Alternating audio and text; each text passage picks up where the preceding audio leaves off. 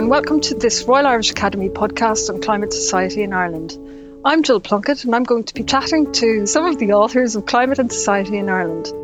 I'll be talking to John Sweeney, who'll give us an overview of climate change over the last 2 centuries, Lucy Collins about the representation of climate in literature, Bruce Campbell and Frances Ludlow about climate change and its impact on medieval Ireland, and with Graham Warren, we'll be going much further back in time and looking at the impact of climate change on hunter-gatherer populations during the Mesolithic period.